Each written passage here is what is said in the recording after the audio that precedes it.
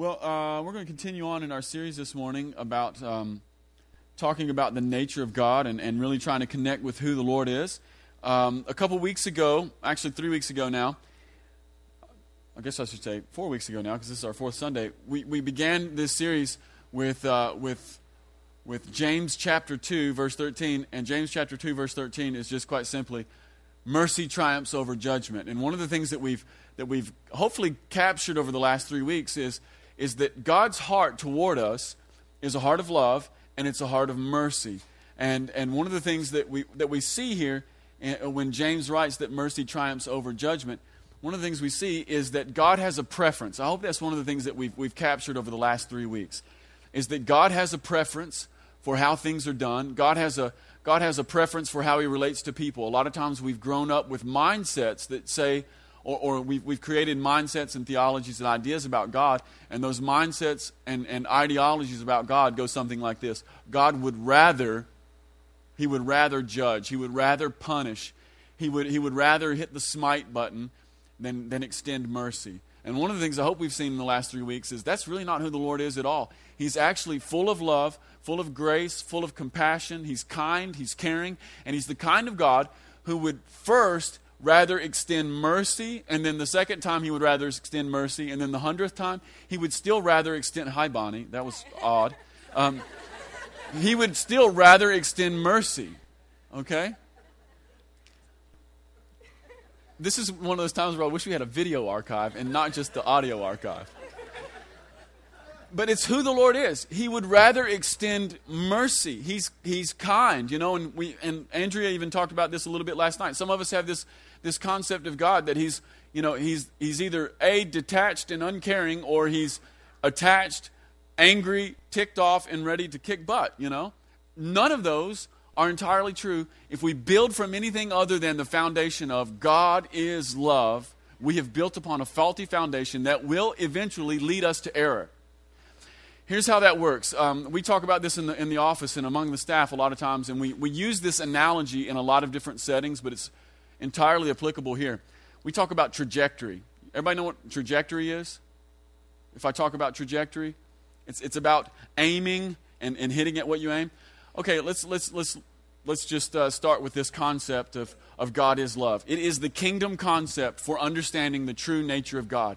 Building on anything other than and not just a concept, but an encounter with God is love. If we build on anything else than that, our trajectory will eventually get off far enough that we end up in error. It works like this. God is love is like this. Foundationally speaking, it's like this. It's the straight line, okay? This is God is love. His kingdom path is this straight line. It is built upon God is love. If I build upon anything else, if I build upon God is a judge who sometimes loves, if I have a revelation of God's judgment first, before I have a revelation of God's perfect love for me, then rather than walking this straight line, what I do is I walk, it's like 2 degrees, okay? So imagine a straight line. Now imagine coming off maybe 2 degrees, and I walk a little bit like this. 2 degrees off over the course of a short period of time is not a big deal, right? In fact, when we look at it in terms of like human growth and human development, think of children, okay? When little kids smart off to their parents because they're 2 years old, a lot of times we laugh because it's cute, right? Take that out to 13 and 14 years. How cute is it? See, this is what happens when we build upon foundations other than God is love. If we build upon God is judge who sometimes loves, what we do is we just kick the trajectory off by about 2 degrees, and then if we continue on in our Christian life, we eventually just, and we wonder why it doesn't work. It's because we've missed the trajectory. Let me tell you, trajectory is incredibly important. If you mess it up at the beginning, you will only continue to be further messed up. And the only course correction is repentance. Start back over, get in contact with the God who is love, get back down to that base foundation. Any other thing will eventually lead us into error.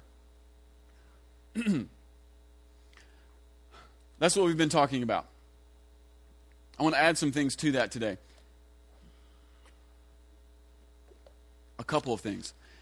See, a lot of us have grown up in the church long enough, or maybe you've just grown up around the church, and because you grew up in the church or around the church, you've heard us talk about God as love. And one of the things that happens is when you grow up in this kind of culture, you can grab that little scripture. It's 1 John 4:8. God is love. You can grab that scripture and you can memorize it, okay? And I'm actually for Bible memorization. I think it's good. You put good stuff in the heart, good stuff will come out. But you can memorize the scripture. And here's the issue: if we know quotations here, okay? Can we do this together? If we know God is love, if we know it as head knowledge, apart from a life-altering encounter with the God who is love, if we know Him, if we just know it apart from an experience, an encounter, then we don't really know Him. See, the God of the Bible was never, ever, He never intended to know anyone outside of experiential knowledge. He never intended for us to know Him as though we know a math problem or as though we know a history book. He never intended our relationship with Him to be historical facts. Facts that we could, scientific facts, historical facts, things that we could collect, we could write them down on paper, we can put them in our pocket, we can take them out. See, here's the problem. You can know God is love apart from an experience, and the real problem is this. If you know God is love apart from a life-altering experience with the God who is love, you can talk about God as love, you can lead home groups about God is love, you can preach sermons about God is love, you can do all these things, but apart from encountering the God is love, you will eventually run into a problem, because this is why.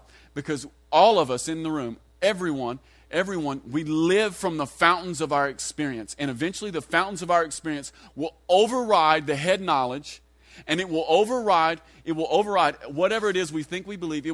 Experiential knowledge always trumps scientific fact that we have in our pocket. And so one of the things I wanted to do this morning is I want to provoke us toward an encounter with the God of love. Not just giving us more Bible facts or Bible trivia. If our walk with Jesus is only ever Bible facts and Bible trivia, we will come off the path, because experience will dictate to us what we believe. Every time. Here's how that works. If I know that God is love apart from an encounter, it looks like this. We would never be satisfied for this kind of knowledge or revelation or relationship with God in any other domain. For instance, Justin is my friend, okay? If my friendship with Justin, imagine if my friendship with Justin looked like this. I know that Justin has a beard. I know that Justin likes to drink coffee. I know that Justin likes to get up early in the morning. And I know that Justin drives a small gray Toyota pickup truck. I know Justin. How hollow is that? How hollow is that? Imagine being married or being in a romantic relationship where the relationship was based upon facts. You know, I know my wife. I know that Heather has innumerable freckles. I know that Heather likes to go out and eat good food. I know that Heather was the leading scorer on her soccer team in high school. You guys probably didn't know that, did you? Now I know all these things, I know all these facts, so I know Heather. How hollow is that?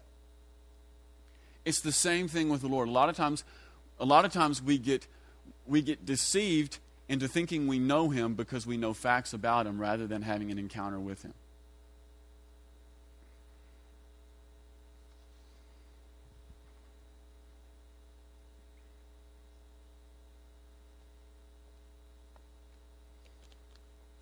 See, here's the deal. I can know that God is a loving Father, but if I haven't had an experience with the loving Father, then my experiences in life will override that fact. It will override that knowledge. And it will be overridden based upon the experience that I've had with my own father. It will be overridden and overwritten, thank you, I speak for a living. It will be overwritten with the experiences that I've had with other people's fathers. It will be overwritten with the encounters that I have with my bosses. And pretty soon, whatever head knowledge I had about the Lord will be trumped by the experiences that I've had in real life. This is why encounter is such a big deal. This is why experiencing the Lord is such a big deal. Absent of experience, absent of living a lifestyle of encounter and experience, one of two things will happen to us. Either we will create increasingly complex theologies about who the Lord is, or we become increasingly trite. Here's what I mean. In a world where we don't experience the Lord, or in a relationship where I have head knowledge about the Lord, but it is largely unvalidated by experience. In a world where my relationship with God is just scientific facts, it's just answers on a test. Outside of experiencing Him, I will do one of two things. I will either, one, create an increasingly complicated theology, and here's why we'll do that.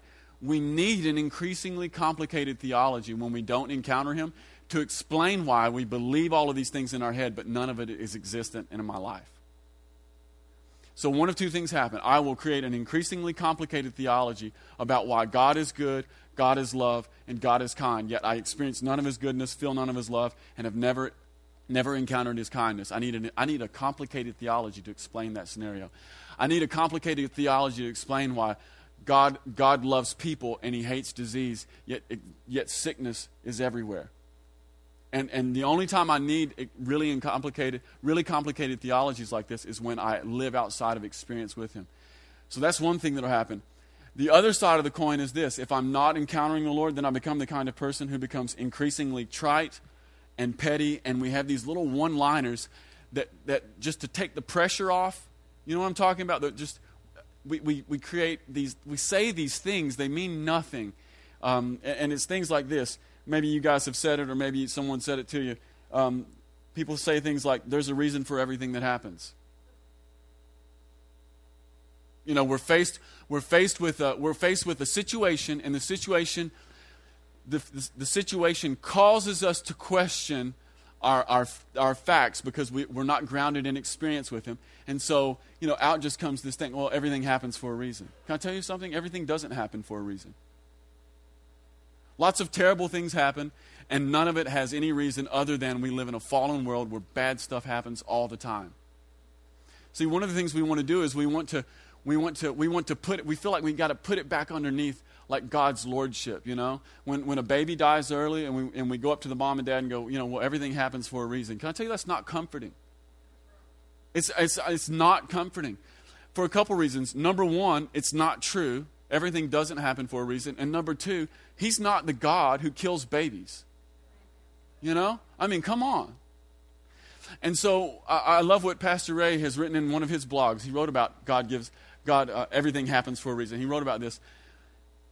Everything doesn't happen for a reason, but God gives reason to everything that happens. You know? We need and that only comes by experiencing Him. Like if you have head knowledge apart from an encounter with Him, what you'll end up with is answers bigger than experiences. And when you have answers bigger than experiences, you will eventually end up in a crisis of faith, and your trajectory will end up going skew, and that will eventually lead you into error. It's a big deal. People will also say things like this. Maybe you've heard it. God is good all the time. Can I tell you something? That's true. That's actually true. But a lot of times, it's just the little mantra that we say, and the only reason we say it is we're hoping that it's true, and the only reason we're hoping it's true is because we've not encountered the God who is good. Do you know what I'm talking about? It's a big deal. Like if you've got things in your head that you haven't experienced in reality with the Lord, it ain't real.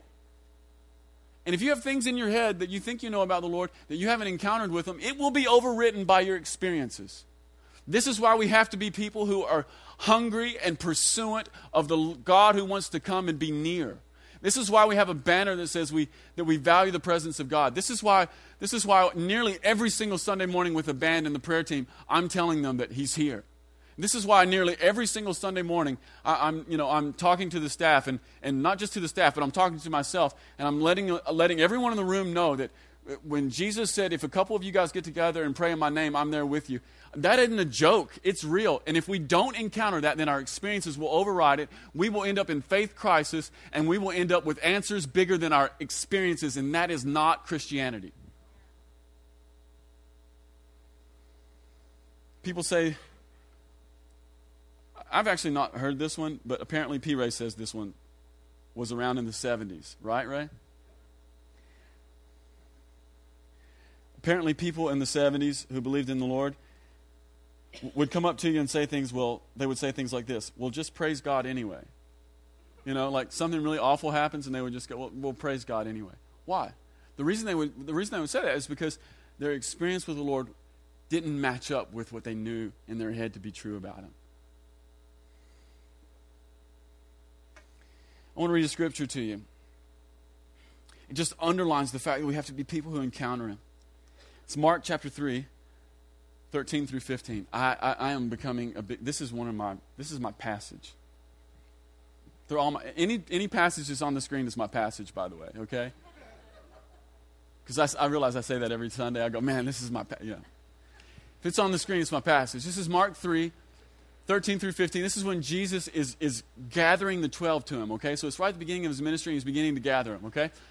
Jesus went up on a mountainside, and He called to Him those He wanted, and they came to Him, and He appointed the 12, designating them apostles, that they might be with Him, and that He might send them out to preach. Why does the H not there? That's so strange. To preach the gospel. Dang, Raymond, that was incredible. Y'all give it up for Raymond. Okay, He designating them apostles that they might be with Him. Underline that if you've got a pen or a pencil or a marker or a highlighter. And that He might send them out to preach and to have authority to drive out demons. What's the point?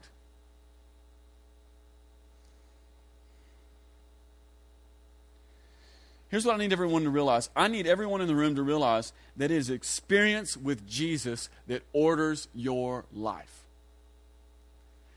Here's what Jesus is doing. He goes up on the mountainside. He calls out to the 12 that He wants to Him. He brings them up with Him.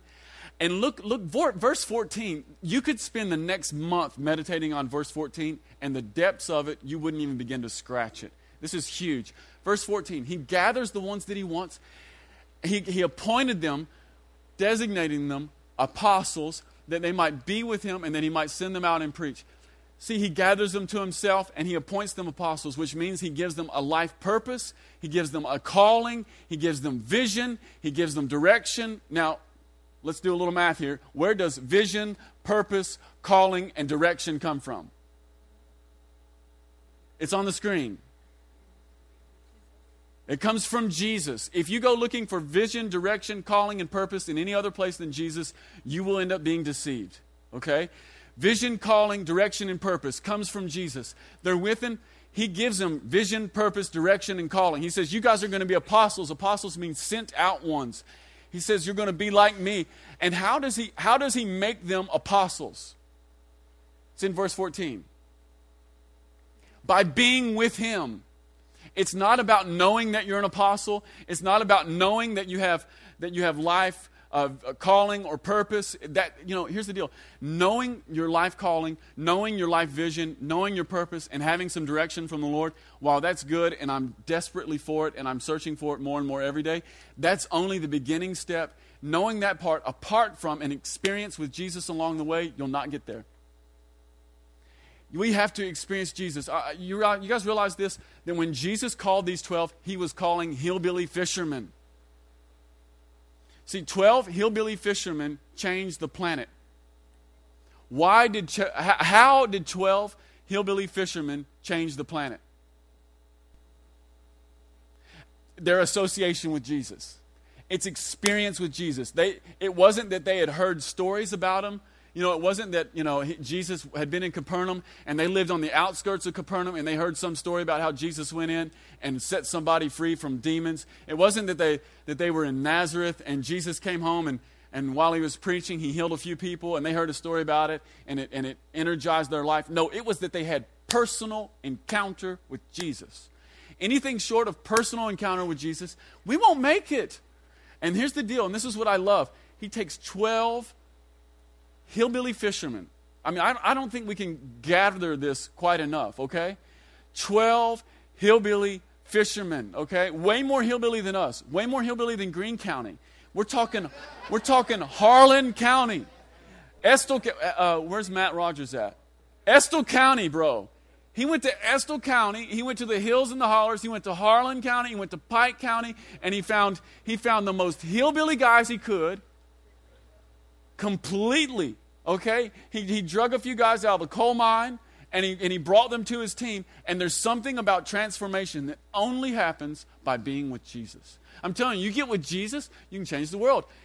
Here's the deal: you can know in your head that you're called to be a world changer. Apart from encountering Jesus, it'll never happen. This is why it's so important for us. Knowing that God is love, that's good, but it doesn't work until you experience the God of love.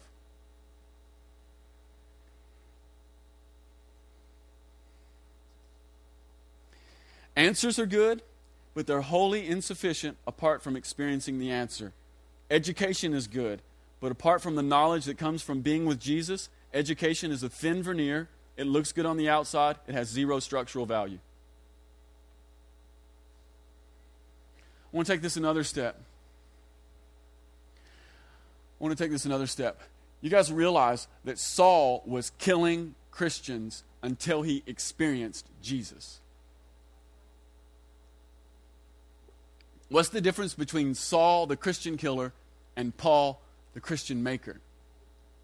It's an encounter with Jesus. Not only this, and this is I've been meditating on this one for a while this week. You realize that Saul, he wasn't just killing Christians and persecuting the church, but he was killing the home team, and while he was killing the home team, he thought that he was doing God a favor. He was throwing stones, in the head, cranium cracked, blood all the street, and he would go home that night going, well, I did a good job, and he would sleep in the confidence of knowing, or at least feeling as though he had done God a favor. Okay, now what do we have here? Saul, incredibly brilliant. Maybe the smartest guy in the New Testament, okay? Incredibly brilliant, murderer, completely, fully deceived. Totally deceived. He thinks he's doing God a favor. Encounter with Jesus, Saul becomes Paul, the Christian maker. And I love what the Lord does. Like one encounter with Jesus, it can so radically change your life. You know, Jesus didn't just change the trajectory of Paul. It wasn't just like course correction.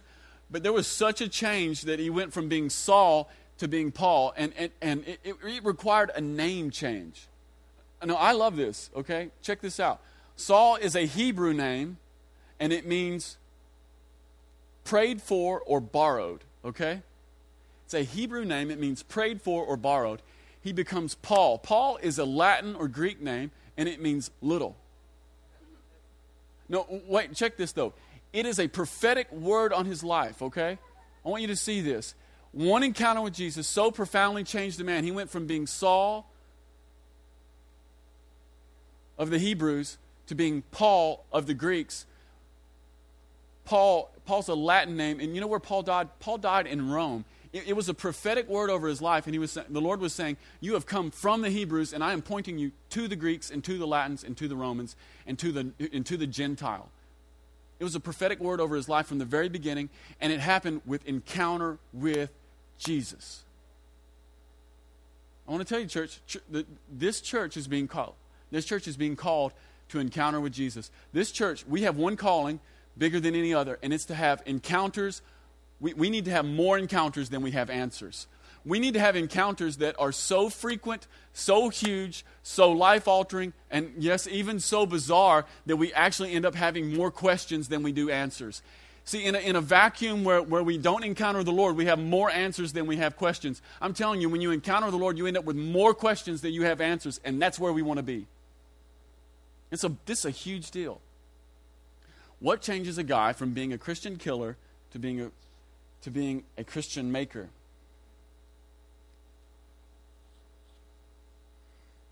So I have a question for the church this morning. For you. The question is this. Are we going to continue to be satisfied with answers apart from experience?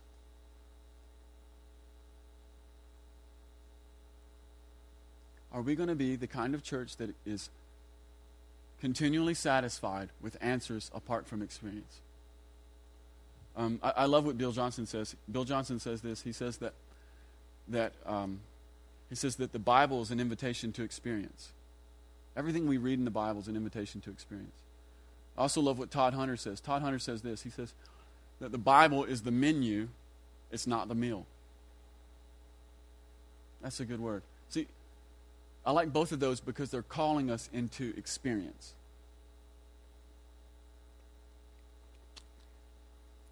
They're calling us into experience. I grew up in the church, and from an early age, I knew conceptually that God was love, but it wasn't until I was about probably 19, and I can't even remember the exact age. I just know where I was. I'm not one of those. I'm not one of those. You know, there's two kinds of people. There's those people who can tell you like the exact date and how old they were and the month and where they lived and everything that was happening when stuff happened. I'm not like that at all. You know, people are like, well, I got saved in, May 18th, 1978, and I was filled with the Holy Spirit on October 22nd, 1982, and it was, I'm not that way. So, but I think it was around like 18, 20, I don't know. It was somewhere in there, okay? So I've grown up in the church knowing conceptually that God is love, but it wasn't until I was about 19 or 20 that I experienced the God of love. And when I experienced the God of love, the only way I can tell you is we were in North Carolina, and we were in a barn at Mahesh and Bonnie Shavda's church, and it was just a barn, okay? They had a church, but then they had this barn, and the barn was smaller than this room. And it was on a Friday night meeting, and worship was awesome. I'd never really experienced worship like that. But then after the meeting, they did some ministry, and then Bonnie Shavda comes up to us, and she just begins to lay hands on us. And there's a group of us. I'm like 18 or 19, and then there's like all my cousins and my sister and Heather's there, and it's just a group of us there. And Bonnie comes over and puts her hands on us, and she just begins to pray for me, and she begins to prophesy. And I can't even tell you everything that happened, because about, I don't know, like 19 seconds into it, something hit me. And it felt like any of you guys sleep with a down comforter? See, I sleep with a down comforter even in July. We turn the house to 62, I get another comforter because I like heavy covers. It felt like somebody threw a double thick down comforter off the Empire State Building, and this like brick of a pillow hit me, and I was completely in the floor. Now, when you're 18, 19, 20, I don't know, somewhere in there, when you're like 19 years old, it's not cool to be the crying guy on the floor, especially when all your peers are around you. But it didn't even matter, because it felt like this blanket of, and that's all I can tell you. I can't even describe it more than that, other than a blanket of love fell upon me. And it didn't, the strange thing about it is when I go back in that memory, the blanket, it got heavier. I couldn't get up. I tried to move. I couldn't move. The blanket just kept getting heavier and heavier and heavier. And in the moment, I had a vision. It was just a quick vision, and I had a vision of Jesus. And Jesus said to me, he said to me two things. He says, Adam, you're my brother, and I love you. And then I heard a voice behind Jesus, and the voice said, Adam, you are my son, and I love you. And it was this, the blanket got heavier, and I couldn't get up. And from that moment, I got up. After about an hour, I got up. And from that moment on, the prophetic it just flowed in my life. I didn't even know what it was. I got up and I started telling my sister and Josh and Lucy, and I started prophesying to everyone, and I just prophesied to them, and every single thing I prophesied came to pass in about 5 years. I didn't even know what the prophetic ministry was. I didn't know what I was doing. I just started having these visions. It happened in that moment, and it was in a moment of encountering the love of God. It wasn't theory anymore. It wasn't veneer. It was post and beam construction that cannot be taken apart. Shortly after that, there was a pretty big revival that was going on in Toronto, and we went up to see that. Now this is I can't remember how long this was after that. It may have been a year, it may have been 4 years. I don't remember, but it felt like the same season. You know what I'm talking about? So we go up, and we're talking. I had, at this point in my life, I had never experienced this. I knew that I was called into the ministry. I can remember being 4 years old and knowing that I belonged to the Lord and I was called into ministry. And I realized that what little bit of rebellion I had, I didn't have a lot, but I had some rebellion in my high school years. The little bit of rebellion I had in my high school years came from knowing that I was called to ministry, but hating the pictures of ministry that were all around me.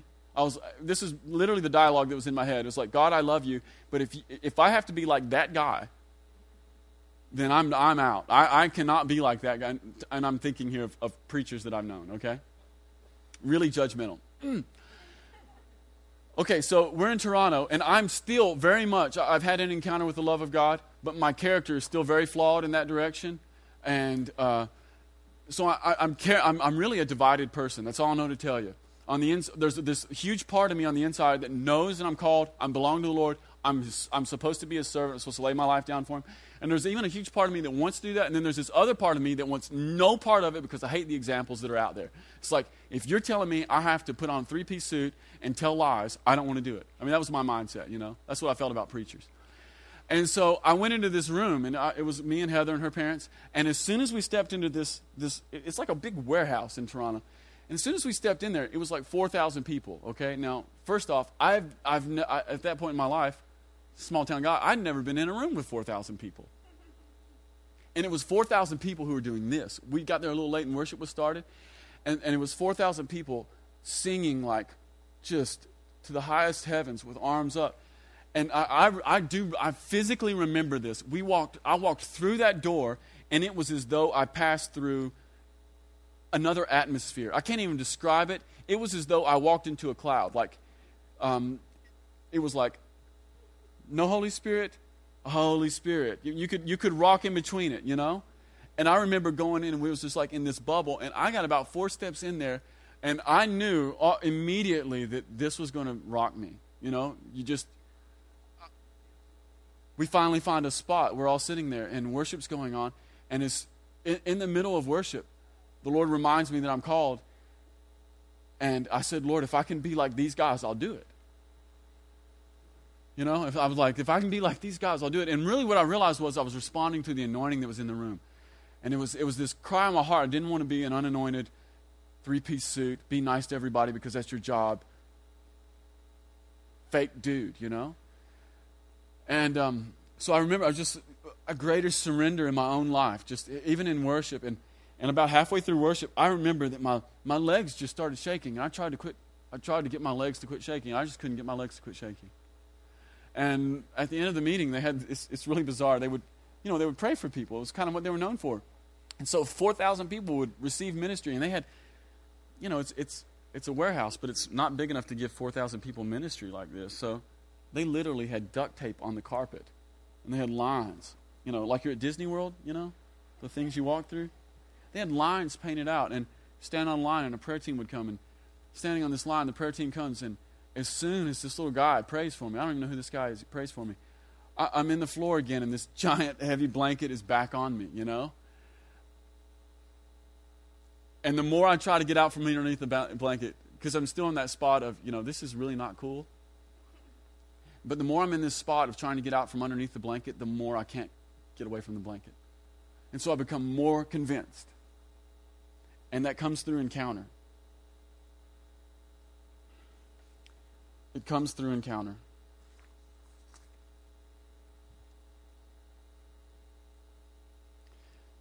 The other thing I want to tell you is that these kinds of encounters, the personal encounters I've just described to you, these kinds of encounters, they're not uncommon, they're normal, okay? You may be thinking, well, that's weird. Well, yeah, it is kind of weird, but it's not unnormal weird, it's normal weird, okay? How's that for an oxymoron? It's normal weird. Can I tell you something? The only context that any of these things I've been describing to you are weird, the only context that they can be weird in is the context that goes like this. The context where I am unsure that God is present and in the room. If I don't really believe that Jesus' promise to me is true, that where 2 or more are gathered, that he is there with us, if I'm not convinced that God is real and that he's in the room at the moment, then everything I've been telling you is weird. But if I really believe that God is in the room, like he promised, then what I'm saying is, I believe that anything is possible. Because anywhere God is, anything is possible. And that's so the only mindset for any of these things I've been telling you, the only mindset that can exist where this stuff is weird is the mindset that really is still rooted in unbelief and unsure that God is real and that he's present among us right now. They're actually very common. I want to read to you one short one from kind of a famous dude. You guys have heard of Dwight Moody? I hope. I don't know. Has anybody in here heard of the guy? Kind of a famous guy, right? This is kind of short, but I want to read it to you. These are his own words. Well, one day in the city of New York, oh, what a day. I cannot describe it. I seldom refer to it. It's almost too sacred an experience to name. Paul had an experience of which he never spoke for 14 years. And I can only say that God revealed himself to me, and I had such an experience of his love that I had to ask him to stay his hand. That means he had to ask the Lord to quit. I went back to preaching. The sermons were not different. I didn't present any new truths, and yet hundreds were converted. I would not now be placed back where I was before that blessed experience. If you should give me all the world, it would be as small as the dust, as a piece of dust on the balance. I've actually got 3 more. They're just too long.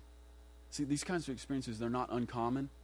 They're normal. They may be uncommon, but they're not weird. They're normal. This is normal church. See, God never envisioned a system where we would know him apart from an experience with him.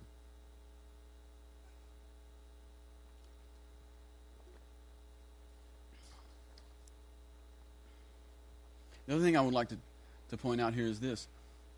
Even in my own testimony and Dwight Moody's experience, and there's a really good one from Charles Finney. I may just email it to you guys at some point because it's so good. But I'd like you to notice that there's a real connection between the encountering work of the Holy Spirit and the love of God. I want to tell you something, that the baptism of the Spirit is actually just a baptism of his love. See, a lot of times we get hung up on the language and we get all freaked out about, baptism of the Spirit, I don't know. No, here's the question I have for you this morning. Have you been baptized in his love? I want to read another scripture to you. This is from the Gospel of Luke. This is Luke chapter 3, 21 through 22. This is Jesus' baptism. And when all the people were being baptized, Jesus was baptized too.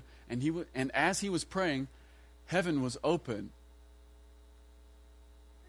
Duh. And we are on it. Raymond, this is great. I love this. And the Holy Spirit descended on him in bodily form like a dove, and a voice came from heaven, "You are my Son, whom I love. With you I am well pleased." Here's what I want you to notice. Number one, Jesus was baptized in water, but he wasn't just baptized in water on this day. This was the day where the Holy Spirit came upon him. It came upon him like a dove, and it didn't just come upon him, but it remained. All right? Up until this point, Jesus had done no miracles. Nothing. Jesus was baptized in water, and he was baptized in the Spirit. But he wasn't just baptized in water and the Spirit. He was baptized in his Father's love. "You are my Son, whom I love. With you I am well pleased." A lot of times we get hung up on language. But my question this morning is this: have you been baptized in his love?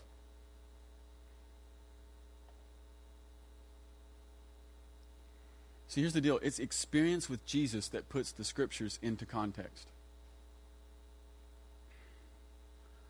It's experience with Jesus that puts the scriptures into context. A lot of times we want to work it the opposite, but I want to tell you right now, it's experience with Jesus that puts the scriptures into context. 2 disciples were on the road to Emmaus after Jesus had been crucified, and they're really sad because they thought Jesus was the Messiah, and he got crucified and buried, and they didn't know that he had been resurrected, and so they're just kind of heartbroken, and they're walking home, and on the road to Emmaus, the resurrected Jesus comes and hangs out with them. Thing is, they don't know it's Jesus, okay? His resurrected body looks different, so they didn't realize it was Jesus.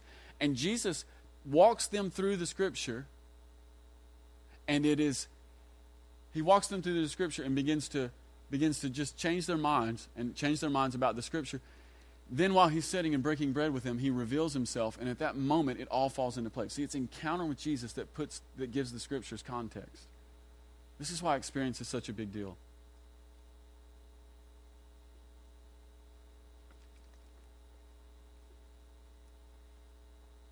Not only that, but it's a big deal because when I get baptized in his love, I get released in his power. And in the kingdom of heaven, the power is not military power. It is not guilt and manipulation. And in the kingdom of heaven, power is not political. And in the kingdom of heaven, power is not mind over matter. In the kingdom of heaven, power is experience with the love of God. That's where it all comes from.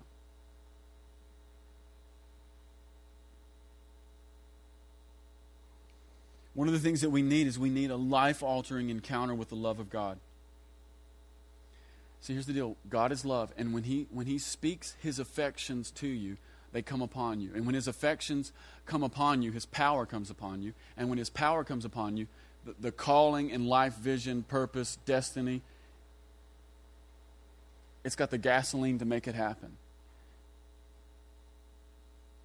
And at that point, anything is possible. Here's what I want to tell you this morning. I want to tell you that encountering his love breaks every single bondage. And encountering his love heals every disease. And encountering his love forgives every sin. It strengthens every doubt. His love is utterly convincing. His love blesses every curse.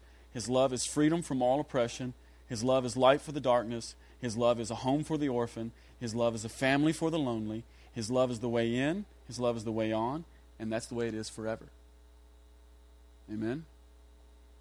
Amen.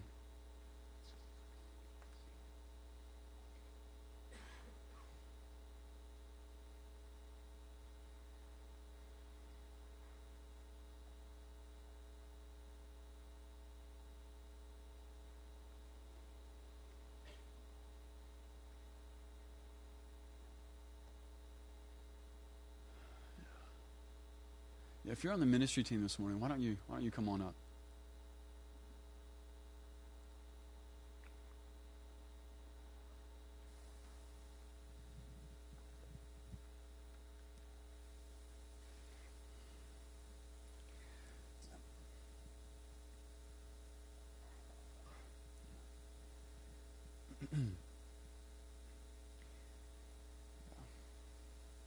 I know it's hot. Because I'm hot.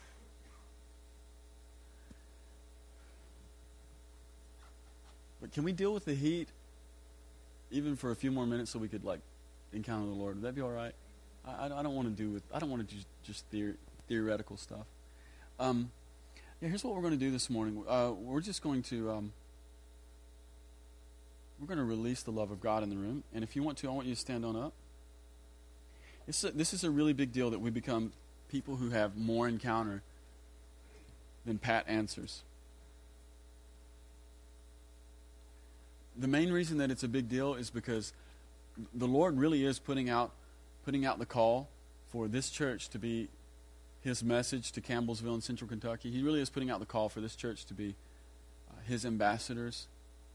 And it's really hard to give something away that you haven't received.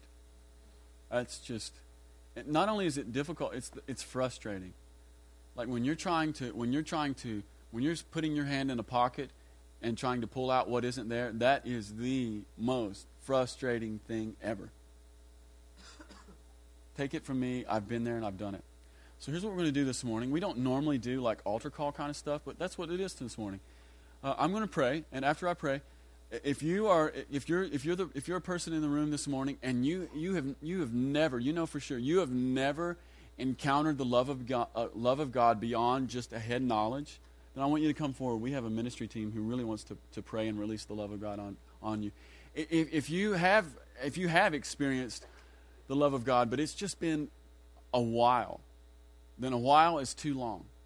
We're called to live ongoing encounter. I mean, Jesus said in the Gospel of John, he says, it's better that I leave. Okay?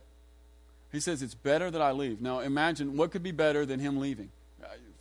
I can't imagine this, but right now, this morning in the room, we have it better than the 12 disciples who were with him every day. That'll wreck your week. See, but that truth, apart from the encounter of that reality, is only going to put us in faith crisis. So I'm going to pray, and it's Altar Call Sunday. It's a time to encounter him. If you've never encountered the love of God in a meaningful and dramatic way, then we want you to come forward. If it's been a while, then a while is too long. Father, we love you this morning. And Father, we just say as a church that we want to be people of encounter and we want to be people of experience. God, we don't want to live in the desert, but we want to live in the flourishing field of your presence.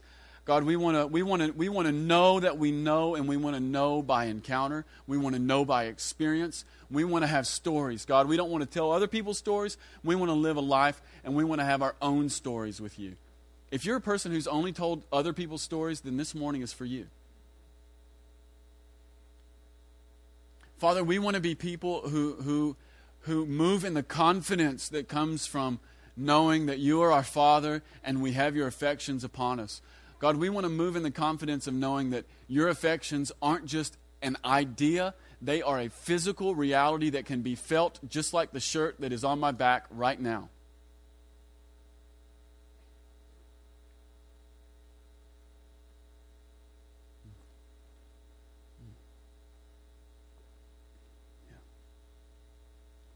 God, we ask for more. Holy Spirit, we ask that you would increase in the room right now. Thanks, Lord. Thanks, Lord. Thanks, Jesus. Amen.